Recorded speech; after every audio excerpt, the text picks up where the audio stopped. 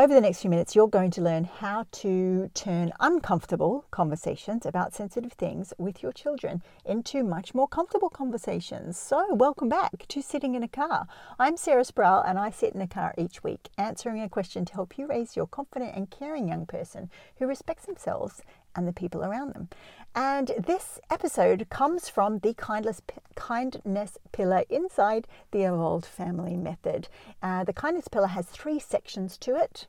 I held up 4 fingers there, but it's actually only 3. So 3 sections, and because of time, we're going to focus on 1 today. The kindness pillar focuses on dismantling our own prejudice, hacking our nervous system so that we are available to our children instead of being completely immersed in our own body and sensations of awkwardness, of fear or worry. And the kindness pillar is designed to really focus in on ourselves so we can be more available to our child as we talk about sensitive stuff. One of the main parts of the kindness pillar is the skill of self-compassion, and this is a learned skill. I remember I had a 3-year-old and a 1-year-old, and I have a very clear memory of sitting on the stairs with my almost 3-year-old and my almost 1-year-old after work one day, having picked them up from childcare, and I just could not cope, and I was just in tears. And that was the beginning of my realization that I was not managing in my household. There were skills and abilities and supports that I needed that I did not have, and I had reached sort of the bottom of my tank, the end of my tether. So the kindness pillar is very, very close and dear to my heart. So what most people do if they have this question about how do we make uncomfortable conversations more comfortable, both for ourselves and our children, they will blame themselves, first of all, and maybe think that they're doing it wrong. This might sound familiar to you, actually, because when I was sitting on the stairs all those years ago, I thought there was something wrong with me. And so maybe that's a familiar feeling for you too. Sometimes you might find yourself when it's too uncomfortable and you're not managing, Googling how to talk about sex, or how to talk to kids about sex, or how to make conversations about sex and the body more comfortable with kids. These are all signs that you've got this problem, and there is a hole in your skills or in your abilities or in your support network that isn't filled, that would help you have conversations that would be more comfortable. And you know what? I understand why all those things happen, why we would be Googling, why we would be blaming ourselves, why we would think we're doing it wrong, because this part of parenting, conversations about sensitive stuff, is not something we're explicitly taught. So many of us don't have role models from when we were young or even in our parenting communities. And so we're going to default to these automatic actions, Googling, blaming ourselves, imagining we're doing it wrong. Now, I've been working in this field long enough to know that when people are doing those sort of things, it's a sign of the effect I call the courageous but tongue-tied parent. And courageous and tongue-tied, they're important concepts because it's not that we are taking the easy way out. It's actually that we have a goal for ourselves and we have a desire to care for our kids in a particular way, but there is a deficit in our skills or our knowledge, and that leads us to being tongue-tied. When this courageous tongue-tied parent effect is in place, you might feel worried about getting it wrong. Perhaps you're feeling anxious about missing your window of opportunity because your children are getting older, or they're about to start school, or they're transitioning into secondary school. You might try and push through the awkwardness and anxiety because you don't know any other way. And again, it makes absolute sense. We are focused on doing the absolute best for our child, so we're going to do whatever we know might help. Whether it does help or not is a whole other issue, right? So let's get going on this episode where we're talking about how to make uncomfortable conversations far more comfortable when we're talking to our kids about sensitive stuff. Point 1, learn to notice your nervous system. So what does this mean? Our nervous system is designed to keep us safe and alive. So it is going to be sending us signals when it feels like it's in danger. And the nervous system is really insistent. When I think about it, it creates sensations in our body. so that we try and pay attention to it, or so we act in a way that keeps ourselves safe. So this is sort of what it reminds me of. When my kids were very small, they would be trying to get my attention because they were hungry, or they needed help with homework, or they couldn't undo something. And so because I had ADHD, not that I knew that then, they would do this, mum, mum, mum, mum, mum, mum, mum, mum, until probably they would actually have to come up and tap me, get my attention, and then I could focus on what they were saying. Now, the nervous system does the same thing. It will make our stomach squirrely and our throat dry and maybe our thinking all cloudy. And these are all signs that we don't feel safe. And it doesn't matter whether we are in danger or not in danger. Our nervous system will just tell us we're in danger based on its past programming. So if you're trying to have a conversation about sensitive stuff with a child, or even an adult for that matter, pay attention to what your nervous system is doing. Does your body feel safe and calm, or is it feeling anxious and awkward and squirrely and like you want to run away? If it's feeling anxious and squirrely and awkward and like you run away, then it's calling for some help. And ignoring it will not make conversations about sensitive stuff any easier. In fact, ignoring it is going to make it worse. Point number 2, to make uncomfortable conversations comfortable, we need to give our nervous system what it's screaming for. So it's telling us that whatever we're doing, in this case, talking about sensitive things with the child, does not feel safe.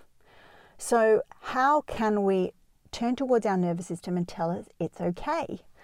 One of the ways we can do that is to focus on what sensations are like in our body. We can be maybe focusing on the lump in our chest, and we can go, I'm noticing there's a lump in my chest. I can sense that it's okay. I'm here. I'm not in danger. All I'm doing is having a conversation that might feel awkward. And we can do things like breathing, giving ourselves compassionate touch, like touching our face, touching our heart.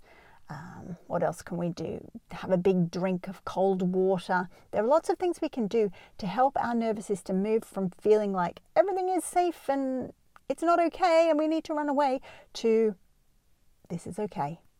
We're doing fine here. And one of the ways you do that is by sitting with another nervous system, like mine, that doesn't feel awkward about these things. You may notice that sometimes in episodes of sitting in a car, I might be talking about something that your nervous system goes, whoa, you should not be saying that, right? Because your nervous system has learnt that it's dangerous and scary and worrying to talk about that topic. Maybe masturbation, for example, or maybe your nervous system kicks off if you see a post about a period accident with blood on someone's clothes. Your nervous system might go, whoa, that's dangerous, because in your past, you've had an experience where someone talked about that and it was anxiety provoking, or it didn't feel safe, or they were telling you off for talking about it. So our nervous system is designed to keep us safe, but that means it will consider all conversations about sensitive things to be dangerous, and it gives us the signals of why that's the case. So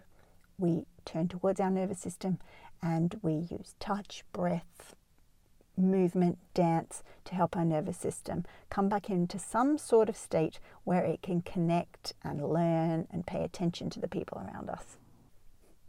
Point number 3, inside the Evolve School, where I teach the Evolve Family Method, I'm constantly talking about connection, context, and choice. I had to remember. Did you notice me? I was thinking, what are the 3 things? Connection, context, and choice. And these are all preventative strategies for keeping our nervous system in a place where it feels calm and like it can do what it needs to do. So context will be showing ourselves, why are we doing what we're doing? Why is it important? So we can say to ourselves, okay, I'm having this conversation with my child because children need information about puberty or bodies or babies or whatever it is, right? My children need this information, and information is neutral. So that's context.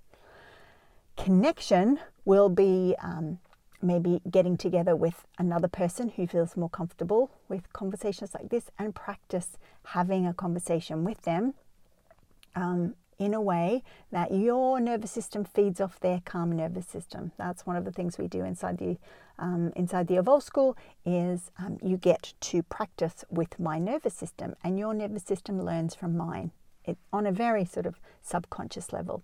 And then the third strategy for preventing our nervous system from kicking off, I've done context, I've done connection, is choice. Well, we acknowledge that we have a choice whether we do this or not. When we have a conversation, or we're going to have a conversation with our child, reminding ourselves, I do not have to do this. My child benefits from it, but I don't have to do this. I'm choosing to do this. So how can I choose to do this in a way that feels better and good and kind to myself? Right? And that is countercultural. It might feel really weird to support your child by first asking yourself what you need, but it is super, super amazingly powerful and can help our nervous system really feel calm and comfortable. So you've just learnt 3 ways to move from uncomfortable conversations about sensitive stuff to comfortable conversations. But these strategies don't or can't help you get the whole way along unless you have other things from the courage pillar, for example, inside the Evolve Family Method, which gives information and skills about how to start conversations, what are the right words to use, how to connect with a child when they are going through big emotions. So you are not broken if these 3 strategies are useful but don't get you the whole way along. And that is just the nature of learning to have comfortable conversations about sensitive things with children, that we are unpicking and unpacking programming that has been with us probably since we were young. And it's the ultimate act of unkindness and harshness if we expect ourselves to be able to do this after just one episode of sitting in a car. So let's be kind to ourselves this week, and at the same time move ourselves slowly forward, getting the help we need to have comfortable conversations about sensitive things with the child or children in our care. And that's Sitting in a Car for another week, where I've answered a question to help you raise your confident and caring young person who respects themselves and the people around them. Bye for now. And confident, oops. I hope you raise your confident and caring. Confident and caring. I got it. Okay, let's start again.